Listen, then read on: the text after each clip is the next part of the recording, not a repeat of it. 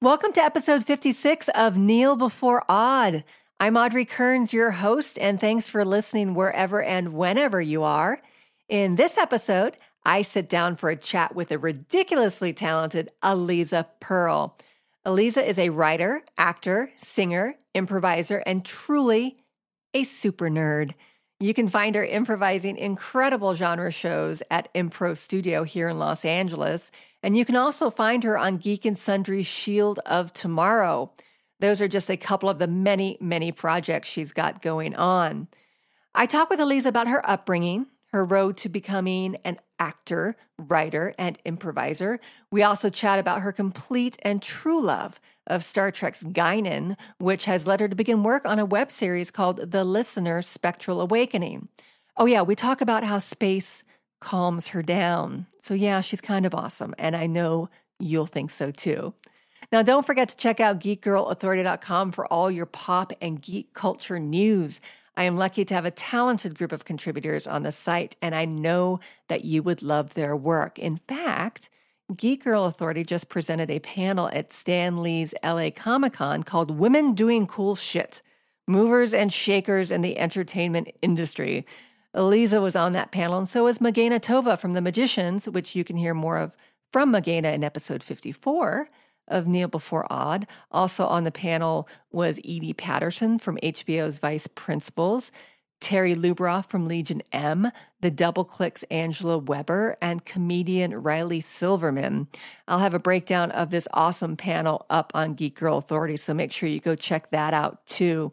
Also, head on over to iTunes or Blog Talk Radio to give Kneel Before Odd a rating and review if you are so inclined. I'd be ever so grateful for your support of this podcast. All right.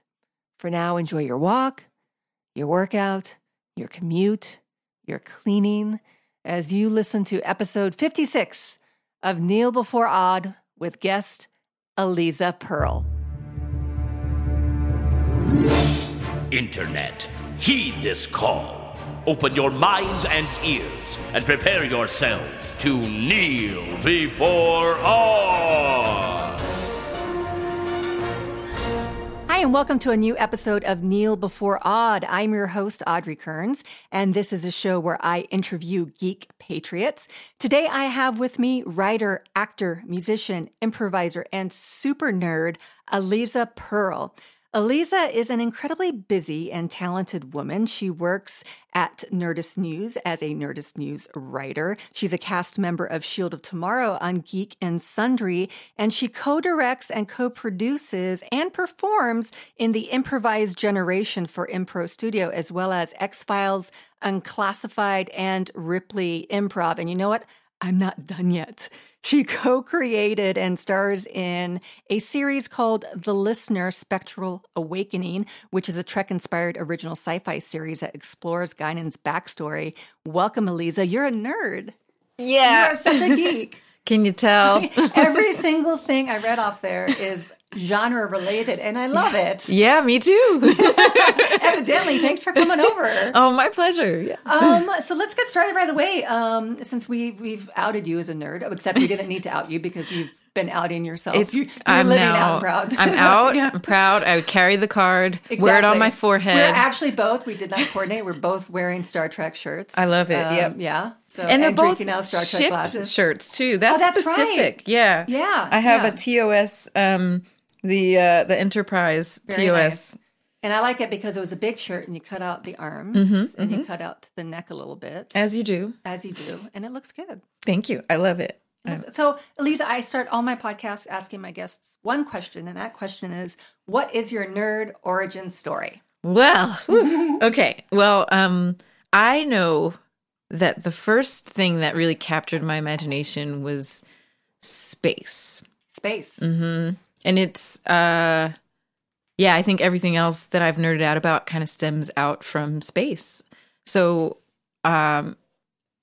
I remember, I forget what year it was and how old I was. I was a tiny kid, but Halley's Comet came. Oh, wow. It was visible, from where I was in New Jersey growing up. And my dad took me and my brother out into the backyard, and we looked up and we looked for Halley's Comet. So where you were in New Jersey, there wasn't too much light pollution? No, it was, it was bright enough. I think we saw it. I was, again, I was tiny, so maybe I was like, that's it. Who knows? And your dad was just like, yes, Elisa. Yes, honey, that's it. Right. But yeah, like, so that, I remember that's, a very vivid memory for me. And then just growing up and going to the Liberty Science Center in New Jersey, and just, I was really captivated by science and astronomy. Yeah. My mom got me these those glow in the dark stars, and the ones that you stick on your ceiling. Yeah. And I didn't just put them on the ceiling like a normal kid. I found a star chart and I charted the freaking sky on my bedroom ceiling. I love that. And I had the actual coordinate. I don't know if I did a accurate north-south orientation, but on my ceiling it was there's Cassiopeia, there's this, and it was oh, that's so cool, very as accurate as one could do. So it started with space, it started with the actual science. Did you find yourself daydreaming about being in space and everything? Yeah, I wanted to be an astronaut and a ballerina and an opera singer. I get that. You wanted both sides. It's kind of similar. I grew up my parents worked for the government, military, and State Department. And when I was 10, they retired to the Cocoa Beach area where the Space Center is.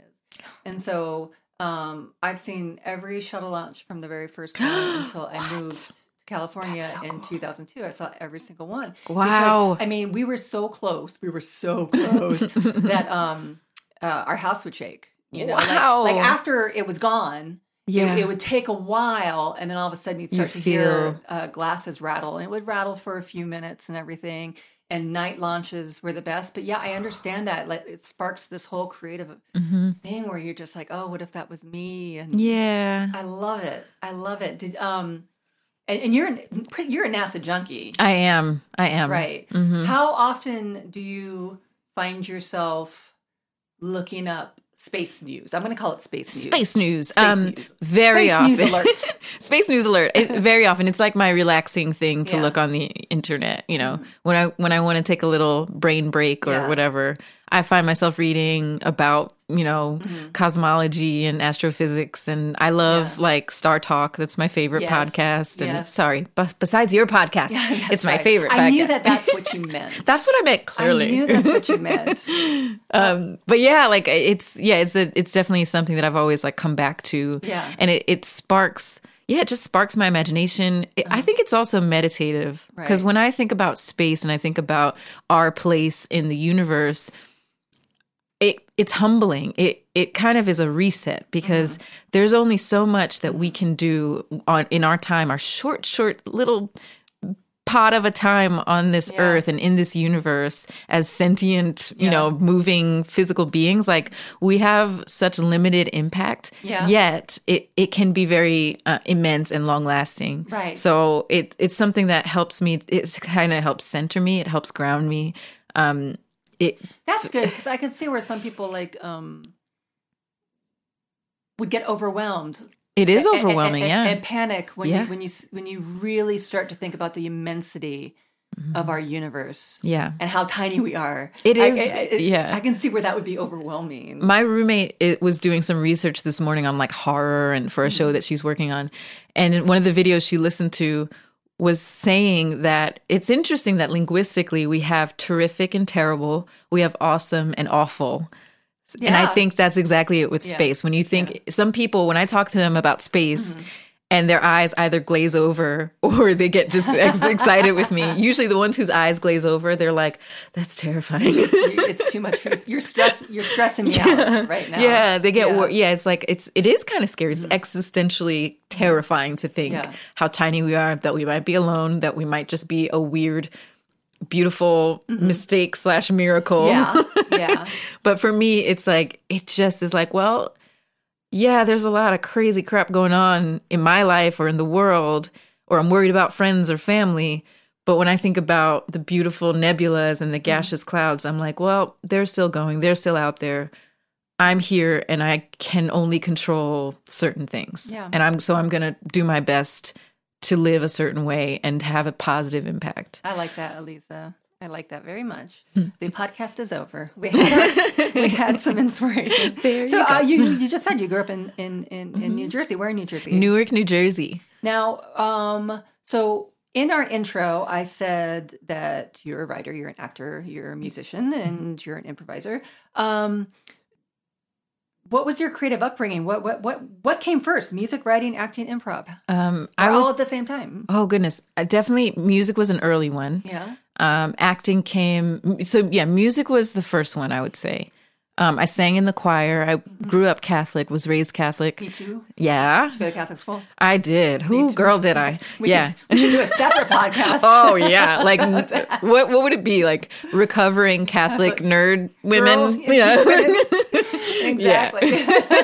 Yeah. And you know, see how funny? We can one up each other with our stories. Exactly. But you know what's funny? Like I think there is a link for me with because I was pretty faithfully Catholic as a kid. Right. And then when I hit 13, I started doubting stuff and questioning stuff. And the answers I were getting were just not sufficient. So I was like, all right, I'm out. Yeah, I think that's very common. Yeah. I totally understand that. Yeah. But the thing is, like, even now, I have fond memories of being in church and in our Catholic church and the beautiful stained glass windows. And I love the ceremony and the mystical side of things. And, you know, I think that's... I love the ritual of it. You know, you were talking about meditating earlier. And I think what maybe some people don't understand about, or I don't know, about Catholic Mass is because, you know, my husband came to Mass one time. I forget if it was for a wedding or something like that. And even if you haven't stepped inside a church in a long time and they start doing the prayers, it's in your head and you start saying the words of these long prayers. And I found that meditative. Yeah. That ritual of it is like, you know, it's going to be the same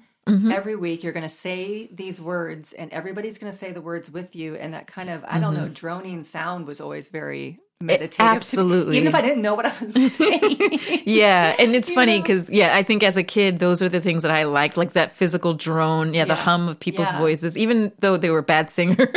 It was like kind of a comforting hum of bad singing and all saying, it's very comforting. Yeah. But then it's funny because that stuff I still have the fond memories of. I think also I recognize the way that I like to, when I dig into, like for Nerdist News, I have to do a lot of studying on comic books and the movies that are made from the original comic book. We do a lot of referencing back and forth between the movie and where the sources were. Right. So I've like really upped my comic book knowledge, by the way. Oh my God. I was such a I didn't realize, thank you. Like I was never like the most well-versed comic book person, and I have very limited comic book reading under my belt. Me too. But I'm so grateful for Nerdist for hiring me to do this job where I basically have to like learn comic books. Like it's awesome. And it's your job. That is pretty amazing. Yeah. It's such a wonderful gift. But anyway, I recognize these hero stories and these origin stories. Look at the Bible, and like, you know, Jesus is a superhero, like, and the saints and like all these amazing, cool stories of like mystical miracle things. I think that's so dope. And as I studied literature, I'm a storyteller and I love storytelling and imagery. And I still fully respect and find I'm so interested in religion for that reason. Right. And so I think that's a cool thing about religion. Even though I'm not religious anymore, I have a lot of respect for, and I see why people get, you know, so enraptured with it. Of course. Or raptured. You know. So the first songs you used to sing, they were songs for church and everything. Were there any other influences music-wise? Yeah, my dad listens to, like, growing up, he listened to a lot of really good music, like soul from the 50s, 60s, 70s. So I definitely got a healthy diet of like wonderful, like even like I remember my favorite times were like, because I played ice hockey. I'm a very random person, by the way. I love that. That's fantastic. But like I love like when we would have hockey games in Long Island. My brothers would have hockey games in Long Island, and it would be like really early in the morning, so we'd have to leave at like 5 a.m. Oh wow! So I would be in the back seat, and we would be driving to Long Island from New Jersey, and my dad would put on the Platters or the Coasters, like all those like 50s like soul doo-wop groups that were named after household items. The toasters. The toasters, the coasters, the Britas. Just kidding. Take it too far. Well, the toasters is an all Cylon. I couldn't help it. I'm sorry. Oh my God. Wait, Audrey. Wait. We have to. That's a sketch. Yes, it's a sketch. That'd be so good. And they have awesome dance moves while they're singing and everything. Get to work on that. The toasters, a Cylon doo-wop group. Oh, it's perfect. It's perfect. I love it. So that's the musical part. What about acting? Did you act in school? I did. We had like pageant plays, or like the Christmas, like Mary and that whole thing. Yeah. The stable. Yeah. The blah blah. The angels, the pageant, and all that stuff. The whole, that thing. So I definitely did that. I remember I played the angel once in like 8th grade. I played the angel. Played the angel once, and I played Mary. Was that, or did I always play? No, I didn't get to do Mary. I was able to do the angel that came down and told Mary that she's pregnant. Yeah. Hey, girl, you prigs. Which is probably quite. That's not how we didn't play it as if it was a shock to her, but I'm sure it was a shock to her. I mean, that is the thing. We need to see a pageant play where Mary is like, oh. What the hell? Wait a minute.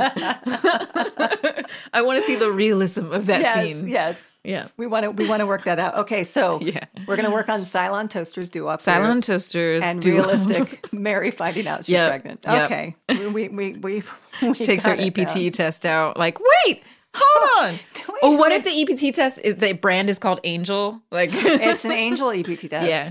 I like it. So it's AEPT. AEPT. We'll work on that. Yeah. We'll work on that. I like this. I like this very much. So wait a minute. So you eventually got into a creative field. What were you thinking you were going to do in school? Did you have the creative juices flowing, or were you going more towards science or athletics? So when in high school, I was pretty open. Going into high school, I knew that I wanted to do more theater. I wanted to be in plays and stuff. But in terms of studying and in terms of long term, I'm not sure that early on I really knew what I wanted to do. Yeah. Music, I was a songwriter from a very early age. I think I wrote my first like actual song at like 6. Okay. And it was about Martin Luther King. And I don't remember now. I used to be able to sing it. Anyway, but yeah, I wrote this song and I had written like 300 songs by the time I was 16. That's impressive. It was insane. And I didn't realize. So you had a massive love for singing. Yes. And writing. And again, I think that was the early parts of me being a writer on the page and screenwriter of storytelling through song. And so there was, the music was always there. So I kind of was like, oh, maybe I want to be in the music industry. I had a couple of like singing groups with my friends. But we didn't really take it anywhere. We didn't like go out and do shows or anything. But when I got to high school, I started, taking all the prerequisites and stuff. And I did well in math. I did really well in math. And then I had a couple of not great science teachers. And it really turned me off to actually pursuing and studying science. Right. Which sucks. And the science teachers, like one of them, it was like sophomore and junior year physics and chemistry, or chemistry and physics in that order. And that teacher, I think he was just checked out. Like he just had lost his passion. He wasn't there to inspire people anymore. Yeah, he was like kind of grumpy, and he didn't. It was all just about checking the boxes of they did that experiment, and he didn't like give us any real context or any of the like wonderful awe that science can inspire. So, and then biology class, there was this teacher, probably, I don't remember how old she was, but she was an older lady, and she had been at that school I went to a very small Catholic all-girls school, and it was very white, very upper middle class, rich girls. And then a few of us tokens. Don't call yourself that. Well, but it's true. That's what it is. Okay.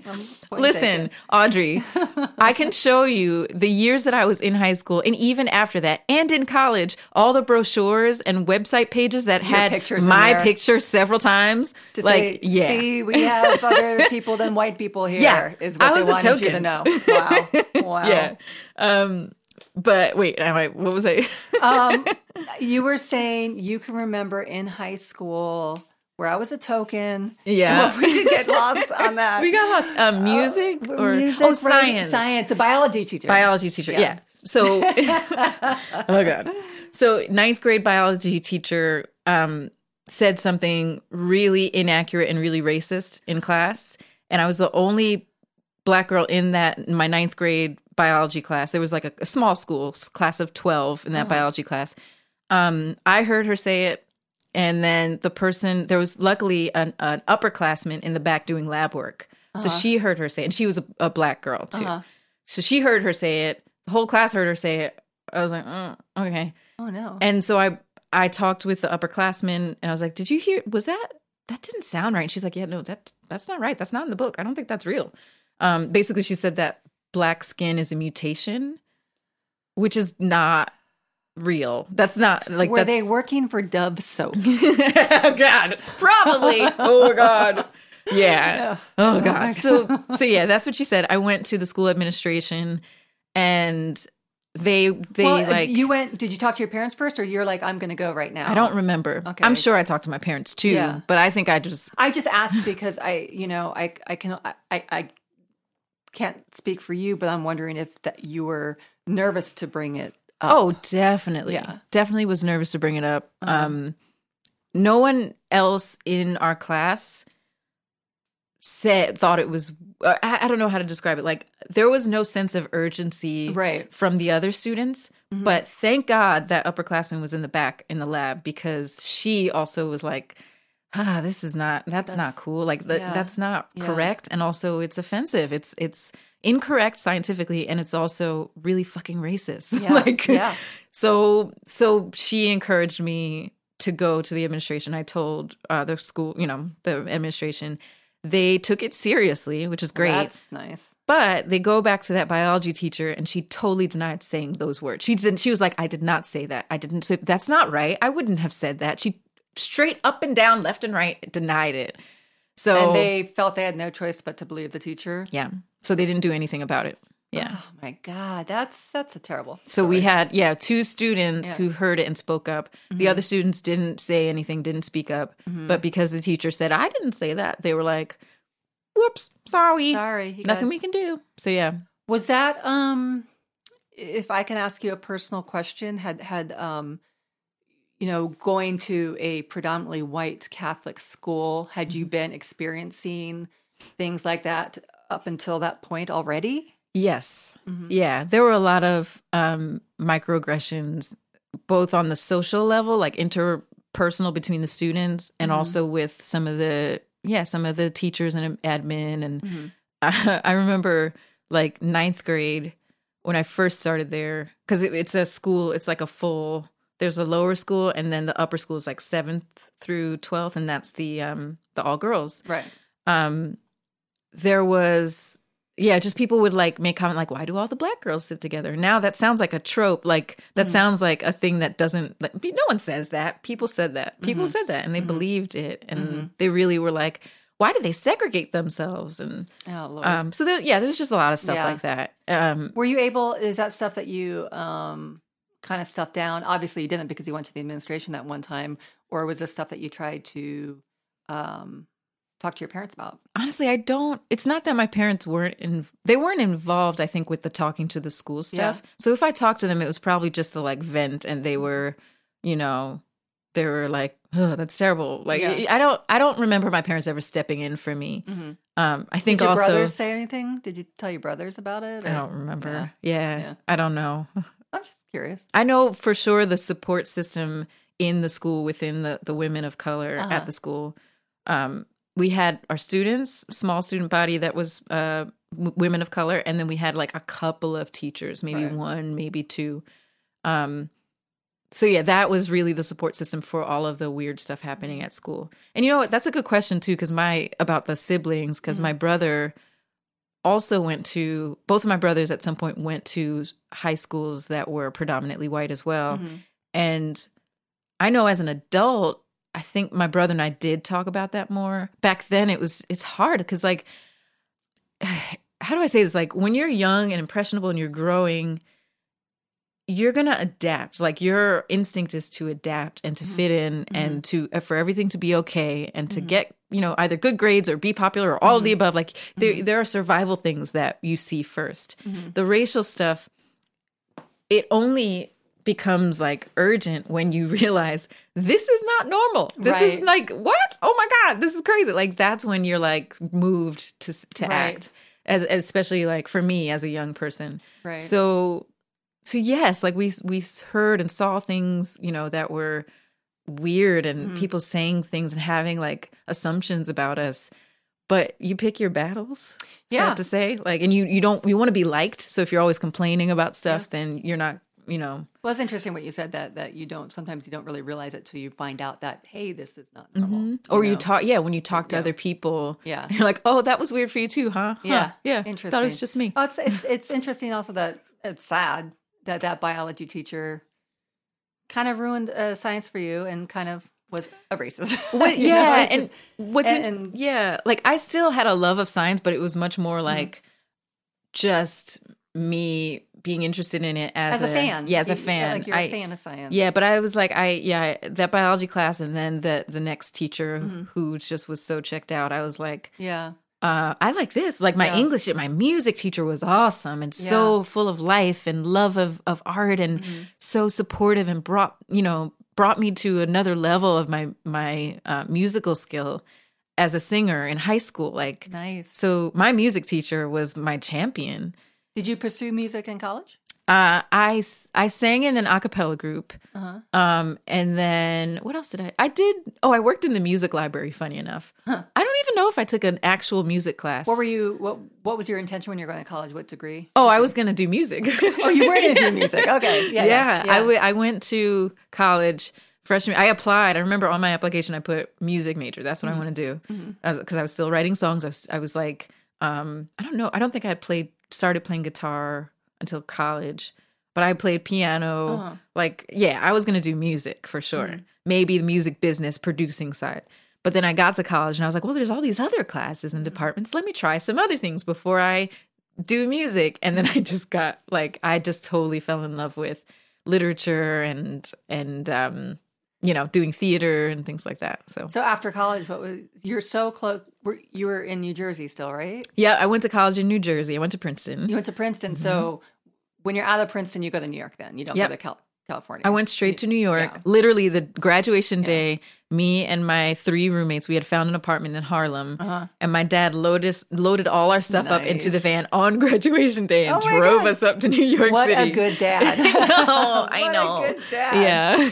That's fantastic. So I assume that you had to get a lot of jobs while you tried to pursue. Were you trying to be a singer full time, or were you trying to get gigs in musical theater or in straight plays? What were you doing? Yeah, it was more so the acting. When I moved to New York, I was auditioning for shows, for plays and musical theater. I was in New York for about 1.5 years or 2 years right out of college.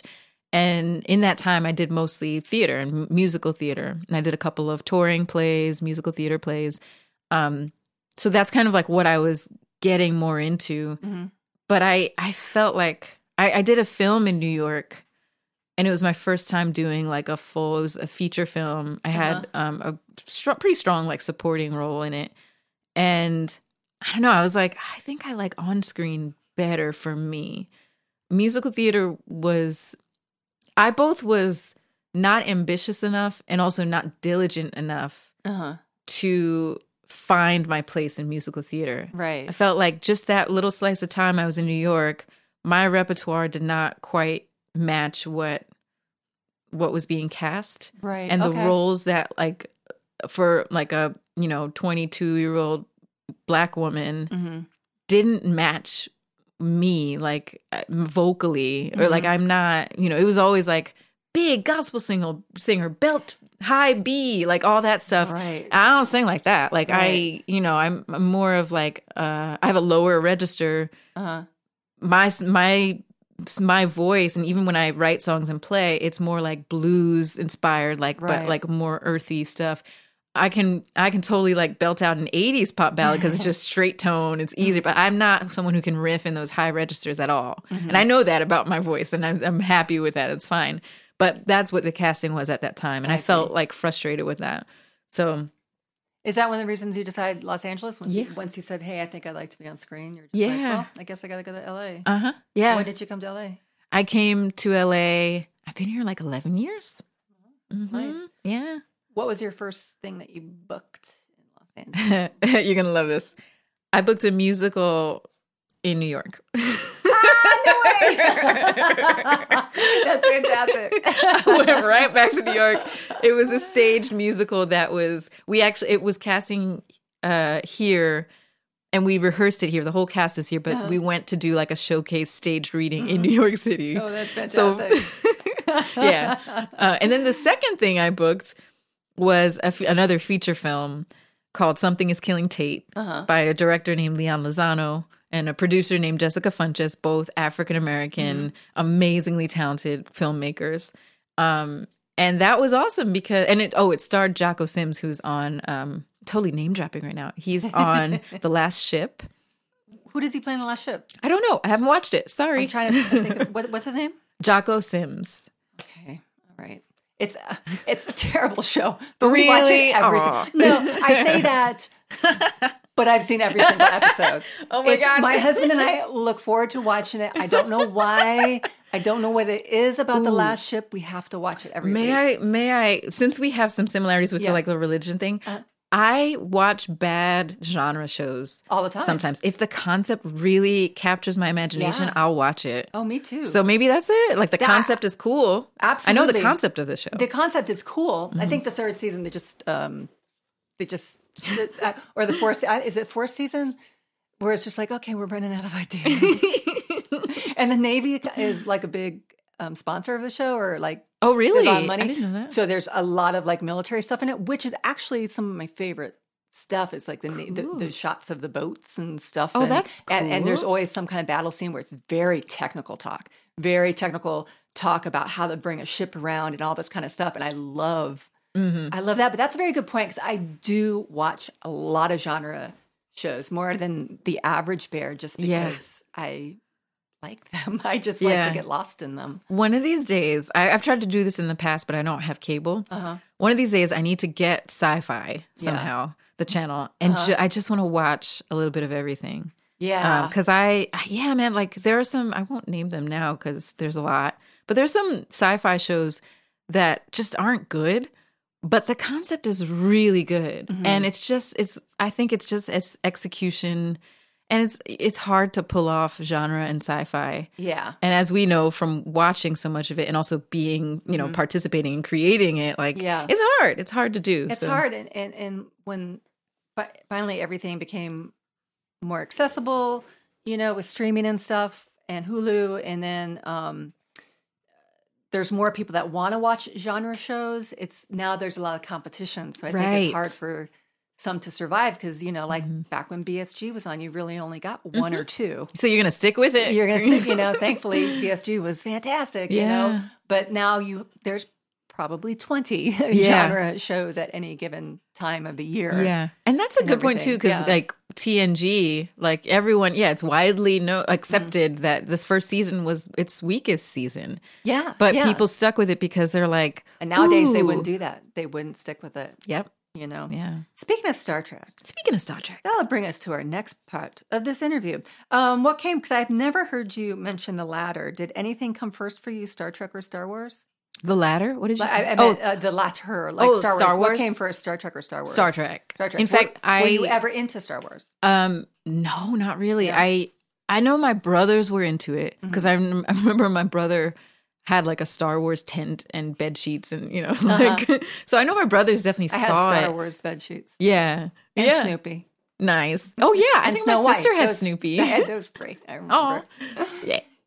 But yeah, my brothers saw it and were into it. I just didn't see it as a kid. Yeah. I don't remember why. And then even when I saw it, in college, I maybe watched some of it. I don't think I saw it.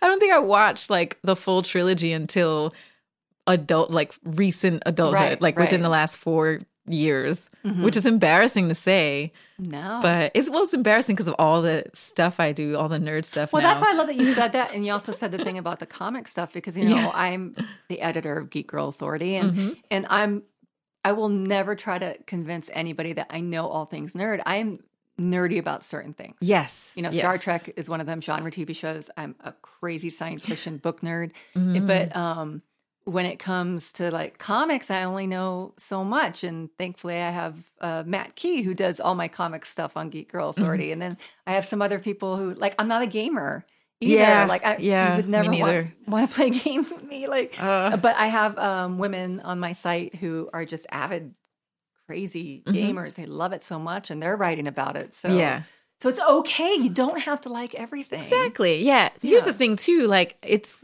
what's cool for me about my Star Wars story is that now coming to it as an adult and diving into it, I really like it. Yeah. I'm really into it. Yeah. Like what's nice that you get to see the full story. Yeah. You get to see the full story, which I think is really neat. What was your first experience? Because you were brought into the Star Trek fold with Next Gen, right? Yes. So what was your first experience watching that? Oh, Did you start, like I found it in a different season. I didn't find it in season 1. Oh, I'm pretty sure I didn't either. Yeah. And then I went back. Yeah. And watched the whole thing. I can't remember the first time I saw TNG. In fact, it might be that when I was a little kid, because I was about 10 when TNG premiered.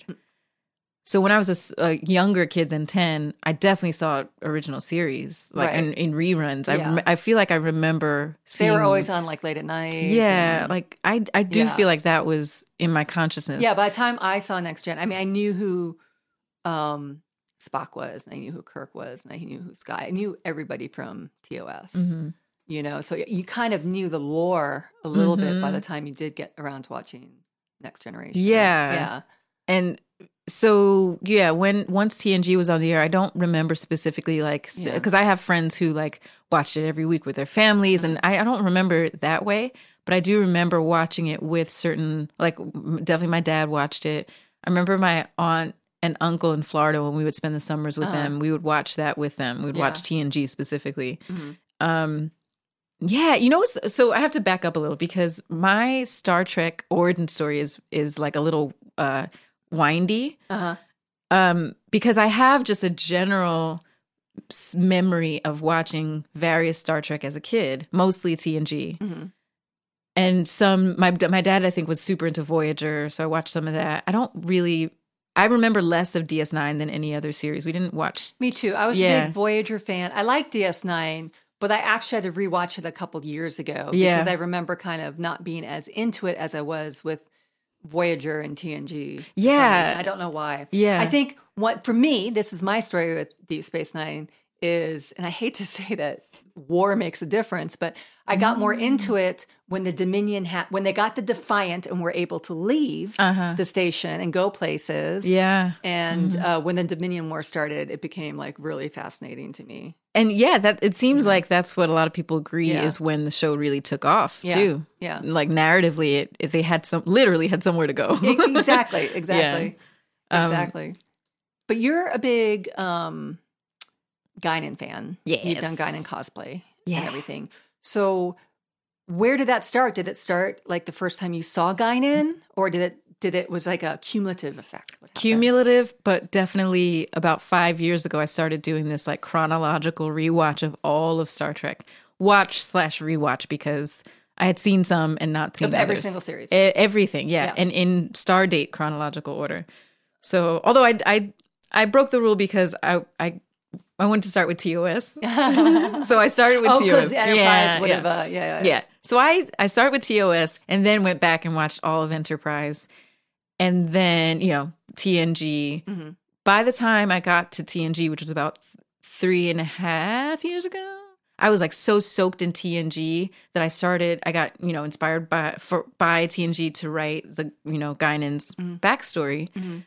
Met my collaborator on set for something. Well, let's talk about that here. Let's say what that is. Okay. So you are working on a project called The Listener Spectral Awakening, which is about Guinan, but it's it follows a young woman who is not yet Guinan. Yes, correct. exactly. Because Guinan, that's not her only name. Exactly. So this is a very young woman, and is she still Elorian? Yes. Okay, so go ahead and tell me about that. Sure. Okay.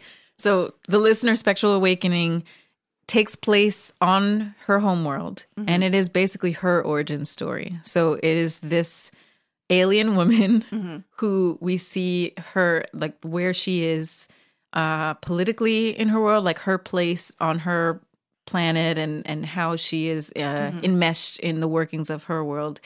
And then we kind of see why she left. What was that spark that drove her to leave her home planet and start her adventures and become Guinan eventually. There's some like really fun, strong, like superhero beginnings.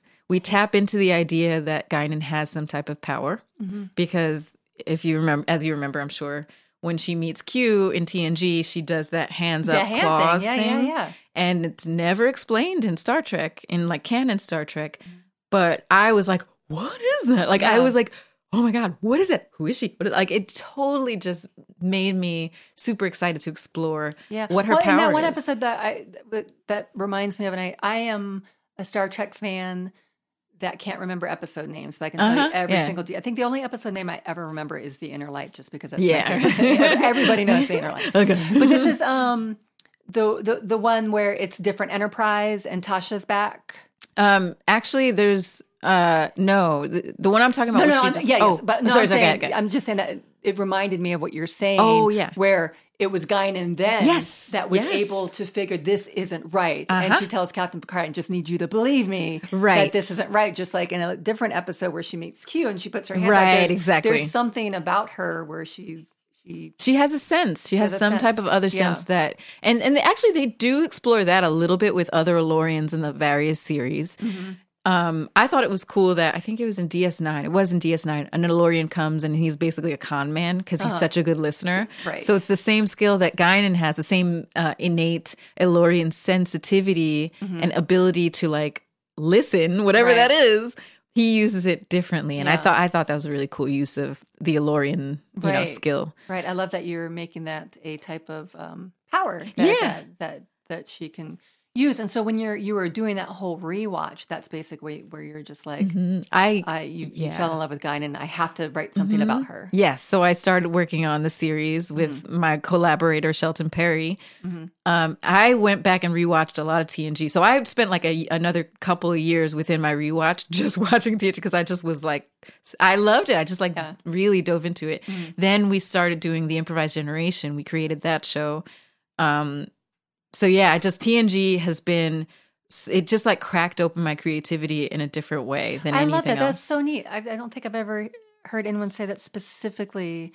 I mean, about Star Trek being the thing that awakened their creativity. That's really, really, really cool. Well, I think I've spent a lot of time in LA and as an actor pursuing a career. And this goes to my identity too, like cultural identity, my upbringing, where I've spent so much of my life being told who I am and being shown who I am through other people's eyes.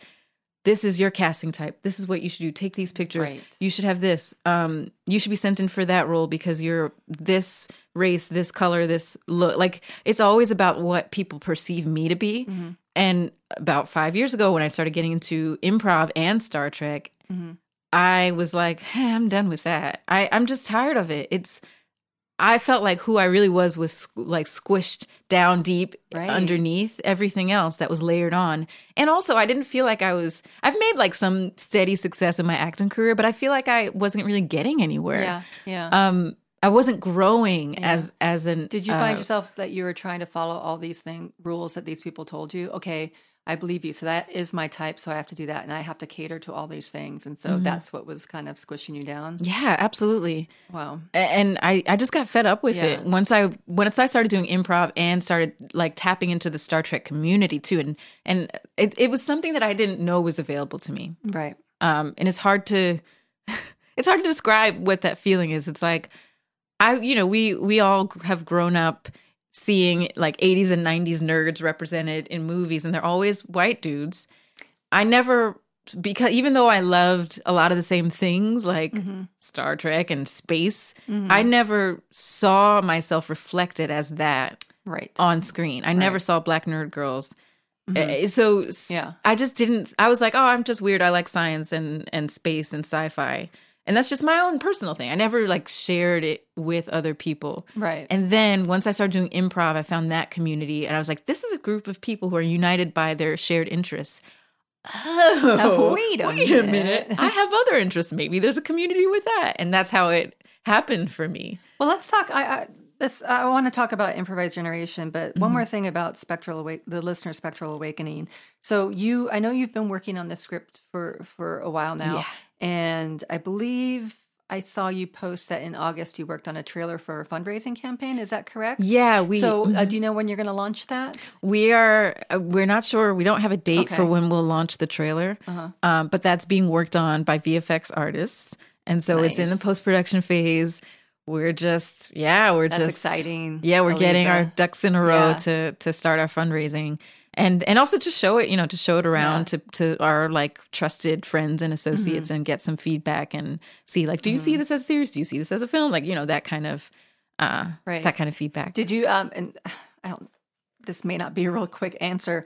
Are you coming up against CBS the fan film guidelines? Is that driving the project about what you can talk about? And yes and no. I mean, so when the fan guidelines came out, we literally a month before they released those new fan guidelines, we had decided, from the beginning were worried about that. We didn't want to be sued. Yeah.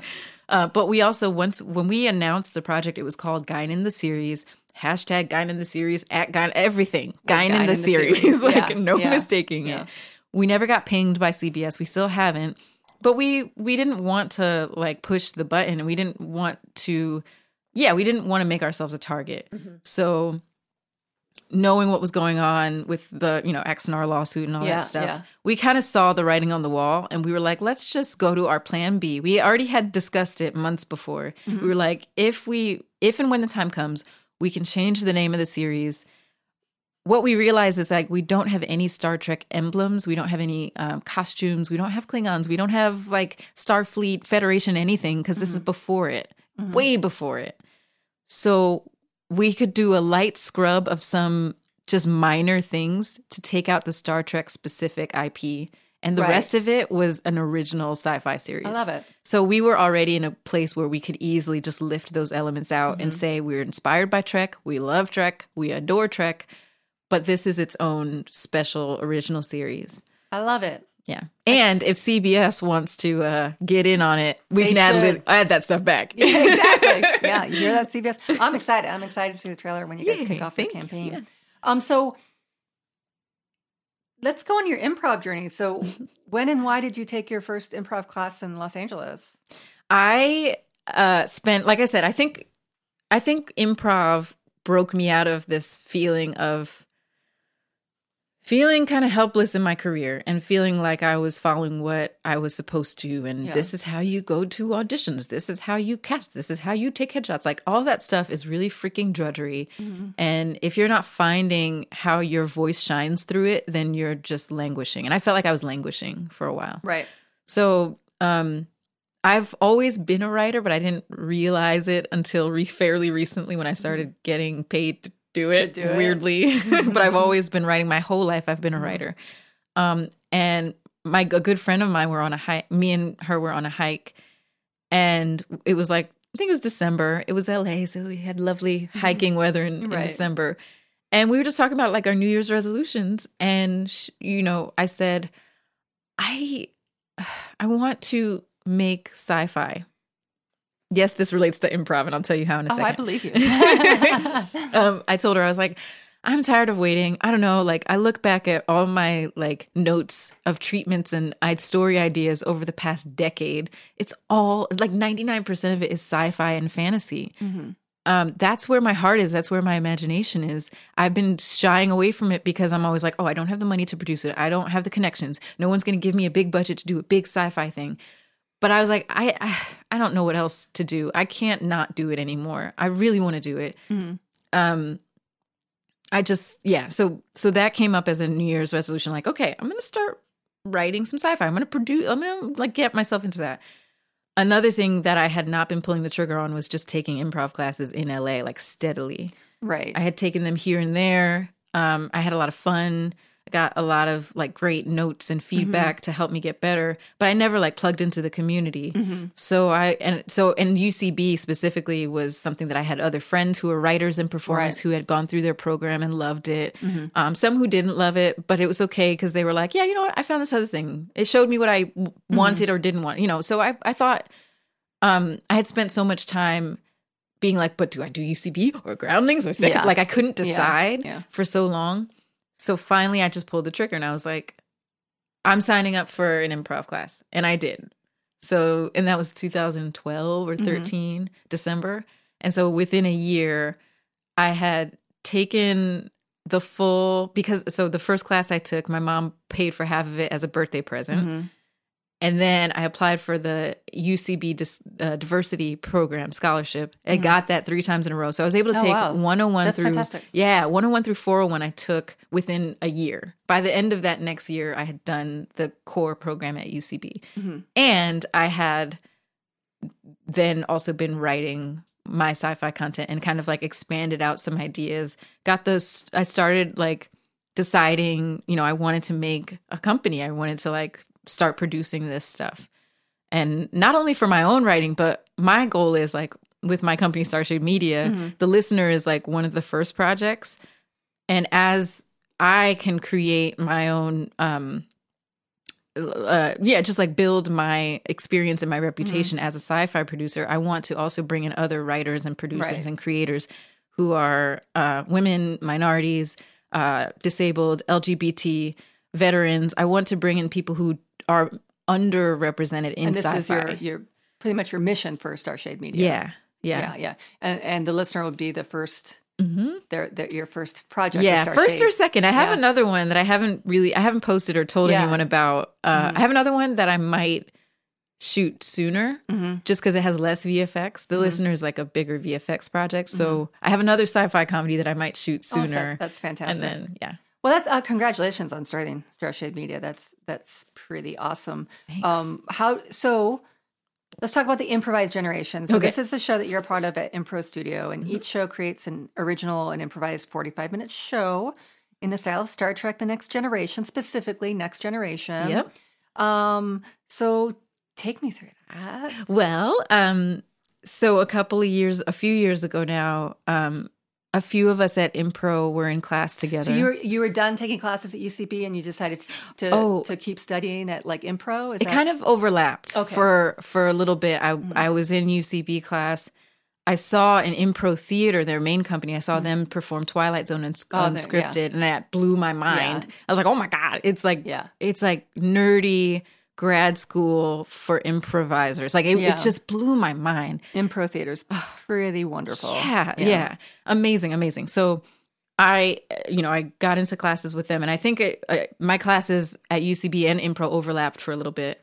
And then I kind of, I started really focusing more on Impro and doing the genre and ensemble narrative improv shows and classes. And now I kind of like dip my foot into both. I kind of like go and visit and see shows at UCB, do shows sometimes when my friends call me up, and I'm in shows at Impro continually. And the great thing about, and because my husband's an improviser too, and he's done long form, like 45-minute shows as well, based on a topic. And whenever we would bring friends to see Brian, or when we bring friends to see an Impro theater show, there is always one person that says, "So how long did you rehearse that?" Or is it written? But this is like 45 minutes of a completely. It's more like an hour too, to be honest. You go about an hour. We do about an hour. Improvised. Show. It's from start to finish. It's a narrative show, so it's one story. So the Improvised Generation was created by 4 of us who are students who, we have watched and studied under Impro Theater. We learned like Jane Austen, Chekhov, noir, what else did I do? Oh, Tennessee Williams, rom-com, buddy cop. Like we've studied all of these like more classic genres, and the main company also does Twilight Zone. But we were like, what if we do Star Trek? Like we love Star Trek, and we love improv and their style of doing narrative genre improv and improvised theater. Really, it's more than, not to say just improv. I don't mean it like that, but like. It's improv, but it's also improvised theater, which is why a lot of people think it's scripted. Yeah. And the whole experience is improvised, which is nuts. Yeah. It's the thing. If you go see, like there's Shakespeare and Scripted, which is like amazing. But one of the most amazing ones I saw there was the Sondheim Unscripted. Oh my God. Because yes. You're improvising Sondheim, which is not very easy to do. Yes, it's amazing. That show was I saw that at, the theater in Burbank, the Falcon, which is now the Gary Marshall Theater in Burbank. I know what you're talking about, yeah, I saw that a couple years ago when they did it there. Amazing. Yeah. The set design, the costumes, the lighting, the sound design. And then they had their musical improviser on stage with them. They got the key from they were like, say a key, a musical note or a musical key. And someone would be like, A flat. And so basically, they build the soundscape of like what it's so amazing. It's so crazy. So with improvised generation, let's talk about accounting. So it's 4 of you from classes said, let's take this to the studio, and do a Star Trek style, and improv was like, okay. Do you guys? Is this set up like an episode of Next Gen? Yes, it is from start to finish. Yeah. And do you? How many seasons have you done? We've done 3.5 seasons now. For each season, do you do at least the same characters for each show? Like, I know that you play the captain. Were you the captain are you the captain all 3 seasons? Yeah. Okay. So early on we workshopped or we thought about how we wanted to do this. Did we want to have different cast members play different characters each time? Is it the same ship each time? Like, so we decided early on, we are our own ship, the USS McGinley. We're not going to be playing characters from TNG. We're just another contemporary ship to them. Right. USS McGinley, named after our earlier director and teacher, Jo McGinley, who's a wonderful, amazing woman, and I adore her. So we named, we have our ship, and then we decided to play the same characters over time because, first of all, just technically, having to improvise Star Trek is hard. There's a lot of words. There's a lot of confidence you have to say, even if you don't know what you're talking, just making up techno babble here and there and not getting bogged down by it. So we didn't want to make it harder on ourselves by saying, oh, I'm ops in this episode, and then the next episode I'm command. Like that's a good idea. Oof. Like if you're to go from engineering to command, that would be so you co-directed. So does that mean when you guys were doing rehearsals, are you saying, okay, does everybody know what a dilithium crystal is? I mean, are you guys making sure that you guys all had the same vocabulary? Yeah. And everything? We did several different layers of research. So it was like, the command, like what are the duties of the XO? What are the duties of the medical officer?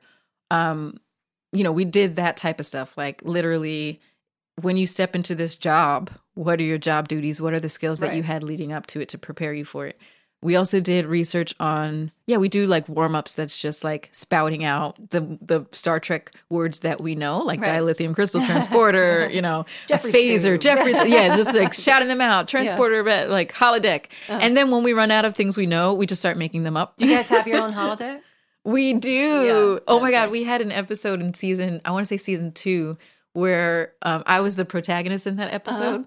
And I was on a holodeck, in my holodeck Jane Austen program. My Captain Thompson apparently just... She loves her Jane Austen. She loves Jane Austen. She loves Emma. Yeah, and I think we did that. I did that because we currently were in our Jane Austen class at Improv. Oh. So I think it was just top of head. Right. Someone came on galloping on a horse, an improvised horse, and I just named it as, this is my Jane Austen holodeck program. Right. So, yeah. But so fun. We also get to pull on our other genres sometimes when we're on the holodeck. Well, here's a question. So you're doing an improvised hour based on Star Trek. Since the stereotypical, when people think of improv, they think of laughing and comedy. So Is there still a lot of humor in this hour? Yeah, there is. There are some shows where people are laughing throughout. Mm-hmm. There are some shows where people are not laughing as much and they're really invested. Right. And the improv theater, their philosophy is that we don't go after the jokes. We don't go for the comedy. We're going after the storytelling, the narrative. Story, relationship, character, arcs, having arcs and journeys that people go on. So that's what we're aiming for. The comedy comes from just the natural way, how the characters go through their struggles and all that stuff. And also, honestly, the comedy sometimes just comes from it being improv and the magic of when whatever you say becomes, well, that's what the quote unquote writer, the imaginary writer that doesn't exist of this improvised show, that's what the writer put in the script. So it's important. So now I can slip up and say the wrong word. If I meant to say, we're going to visit the admiral, but I say we're going to visit the admissible. Then the admissible is the thing now. Yeah, you can't like, go back. Yeah, and it's like we name. Oh, the admissible is actually the Bajoran congregation that we're going to. This like it just changes in the moment, in a moment's notice, and the magic of that can be very funny to watch. Right. Are you very proud of the reception that you guys have gotten? Yes, yeah, and over the past 2.5 years we've been doing it. The Star Trek community has increasingly been following us and have seen us. We did a Comic-Con show this year at Old Town Improv, and we had some amazing, some Star Trek podcasters come who now come see our shows in LA. Like, it's just wonderful. Cool. Yeah. So you're getting that built-in audience, which is amazing. Congratulations on that. Thank you. That's so exciting. Now, there's a couple other shows that you're involved in too that I just think are really neat at Improv Studio. Ripley Improv and X-Files Unclassified, which you just did a show last night, because last night was Friday the 13th. Yes. So, I mean, we can guess what X-Files Unclassified is about. Yeah. Ripley Improv, why don't you tell us about that? Because that's all ladies. Yes, it is. Ellen Ripley, I take it, named after her? Yes, exactly. Okay. We're named after Ripley. We are a group of 7 women who are all actresses, improvisers, and we do other things in life too. Some of us have worked in the nonprofit world. Some of us are work in offices, and one of our girls actually is one of the administrators at Improv Theater, and she's a main company member there. So we're just these women who are funny and smart and kind of badass and always trying to be good people and give back. Yeah. And so our Ripley Improv, our mission is to uplift through our improv. And we focus on stories by women, about women, for women of all ages. The first genre we decided to do was young adult dystopia. So Hunger Games, Divergent, The Giver. We honed in on that. We did that for 1.5 years. We found some amazing things in that. The tropes are really fun to play, but they also have some really crazy, scary truth to them. Right. About gender dynamics and, that you found through studying? Yeah, through studying and performing in that genre. The most fun I would have was playing the villain. Because we found... Did you see Spider-Man Homecoming? Yes, the most recent Spider-Man. Yes, I did. I sure did. So the Vulture in that is a lot of people were like, wow, it's such a relatable and grounded villain. And we found that by doing Ripley and other stuff at Improv, but specifically with Ripley, we found that our villains couldn't just be random baddies, because that's kind of boring. It's I don't know. It's just kind of taking a big paintbrush and being evil. It's not for the type of storytelling and narrative acting improv we were doing. We needed something a little bit richer and deeper. So we found that we did an exercise in rehearsals. We would someone would give us a suggestion. We would take turns being a villain and a henchman, and this would be before the shit hits the fan. Early in this show, we see the villain in their lair or in their lab or in their house, wherever it is, and they're just monologuing about why they can and will and are making the world a better place, how they're helping people. And I like that. And so it would be, I'm trying to remember some of the villains we had. There was one I played, I don't remember what their So for instance, there was one villain we had who was chopping down the forest and was getting rid of trees. And it was something about, I forget what. Sometimes the logic, you think about it later and you're like, that was weird. Because it was improvised. But this one was chopping down trees because there was like not enough air or oxygen or something in the world. And so they were basically trying to manage the resources of the world. Mm-hmm. And they were justifying doing like basically mass deforestation, just mowing down forests that people were living in trees, right, and just basically killing these people, destroying their homes in this one fell swoop. But they had that villain played by Amanda Troop.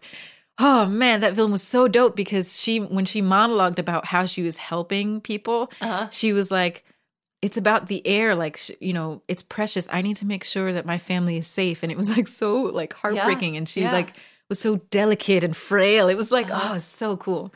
I love it. It was like what you said earlier with Improvised Generation. It's about the story. And if you just have a two-dimensional character up there, even as a villain, it's not going to really, not fun. It's not going to really hold up for an hour. Right. It's a plot point. We want more than just plot points. We want like the story and journey. Yeah. I love it. That's exciting. Yeah. Before we run out of time, I want to talk about one more thing that you're doing right now that I think people should watch, and that's Shield of Tomorrow on Geek and Sundry. And correct me if I'm wrong, that's basically an RPG that you're playing on their Twitch channel. Yeah. And you guys basically have short campaigns, right? Yeah. Did I explain it right? Yeah. And you are a Vulcan in this. And is this, so it's specifically like a Star Trek bridge, right? Mm-hmm.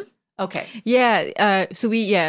Funny enough, like similar to the Improvised Generation, we are our own ship as well. Yeah. We're a little bit later. Is it called Shield of Tomorrow? Is that the name of the ship? No. The show is called Shield of Tomorrow, but our ship is now I'm confusing my ships. You got so many different ships. I do. We are the USS Sally Ride. I love that.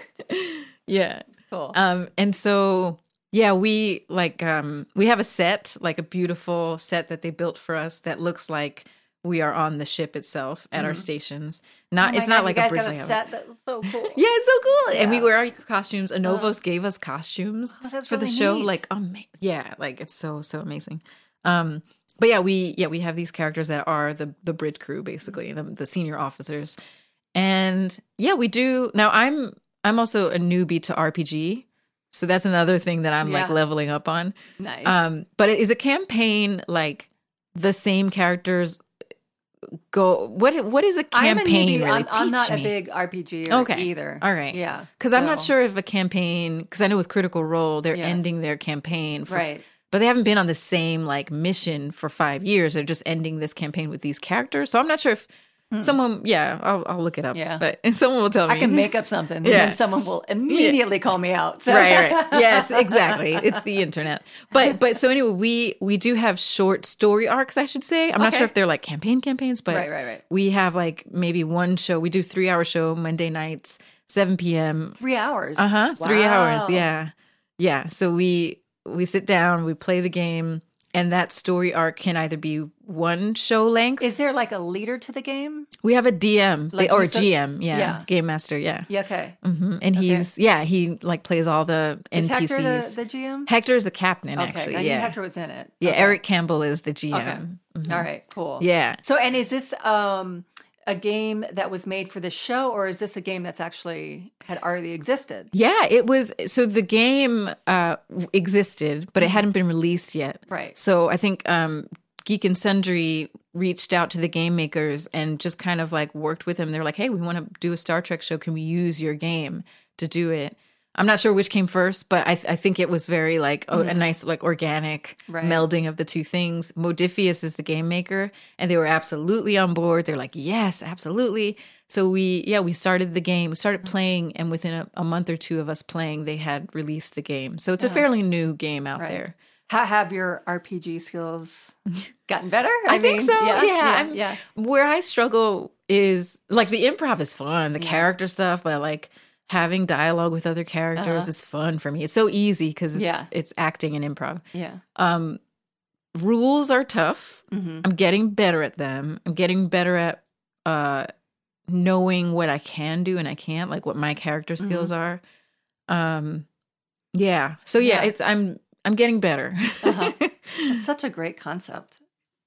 Yeah. That's exciting. And I love, like, there are a bunch of other people playing the game and now live streaming their games too. Oh, that's like neat. their Star Trek it adventures. all started with you guys. Yeah. So that's is that going to have seasons as well? How's that like for everyone, anyone who's listening that wants to see it? You said it runs for what night? Monday nights, 7 p.m. If you go to twitch.tv, you can watch it live streaming for free. If you want to like watch back episodes, like, or after, any episode after it airs, they put it on Twitch and on Alpha as well. Alpha, the digital channel. Yeah. So you can subscribe to Alpha or to Twitch, and you can watch all of the episodes anytime. Fun. How many in are you right now? Ooh, like 12, 13. Wow. We are technically in our second season, and I think we started July. Wow. So we do like 2 or 3 month seasons. That's great. That's great. And you have half a season left for Improvised Generation. Is that correct? Oh, no. Actually, I thought you said 3.5 I seasons. did. Okay. It's a little tricky. We did a full like 3-month run earlier in 2017. And then we did like a 1-month quick run this summer. So that's already done. And that was really fun because it was called The Lost Episodes. We decided to just focus on those episodes where they start in a shuttle pod. It's just 2 characters going on a journey together, and it's just about their relationship and their dynamic. There's a great one with Picard and Wesley. There's another one, not that one. I was thinking of Worf. Trying to think of, there's a bunch of them. Yeah, but we called it The Lost Episodes, and it starts off in a shuttlecraft. We get to hear about these characters, where they are, what's on their minds, what are their wants, where are they going? Are they going home to go to their cousin's wedding? Are they going to a conference on Raylor 3? Yeah, or they're going to Ryza. Yeah, and we did have a Ryza episode. Of course you did. Of course you did. And that was a great way. We found that like that was a great way to just kind of like dig underneath the surface of these characters even more. And that's our goal right now with the Improvised Generation is we basically have a running show. It works. People are responding to it well. And now we're like, let's just keep going deeper with the characters. Let's like break open the format too. Sarah Mountjoy Pepka led the charge this summer on our shuttlecraft episodes. Yeah. And she did an amazing job. It was like, I think it was our best season yet. And it was only fantastic. A month-long season. Like, so we're really getting deeper and deeper into the show. I want to do it until I'm 70 years old. I love it. You should. So right now you're running X-Files at Impro. Do you have anything else coming up at Impro Studio? Yeah, we have Glam. So Ripley closed Dystopia a month ago. Our next, we're doing a small run, like a 4 or 5 show run of Glam. Which is about glow. Yeah, it is. Oh my God, that's such a great idea. Yeah, gorgeous ladies of arm matches. So we're doing arm wrestling because a few of us have back problems. We're ladies in our 30s.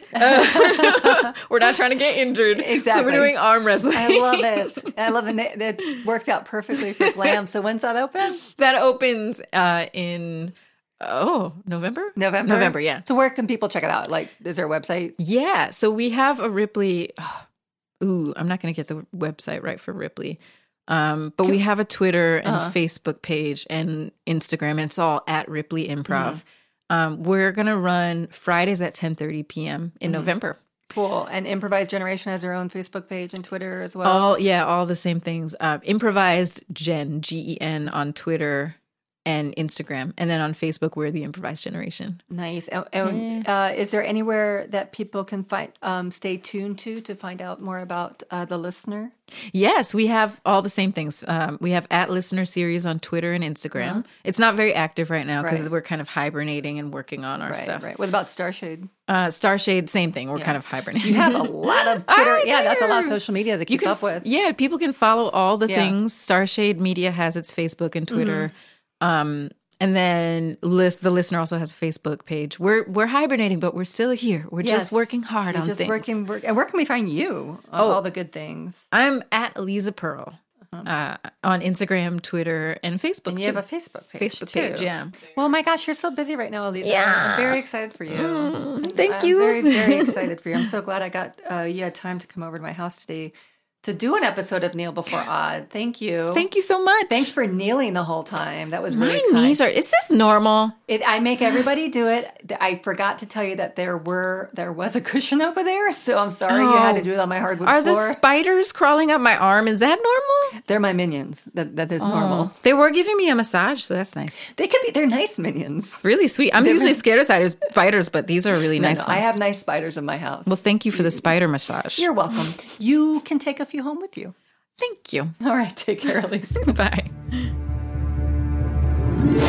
Supplicants, you may now rise. The merciful Odd has chosen to spare you. Please exit the internet to your left.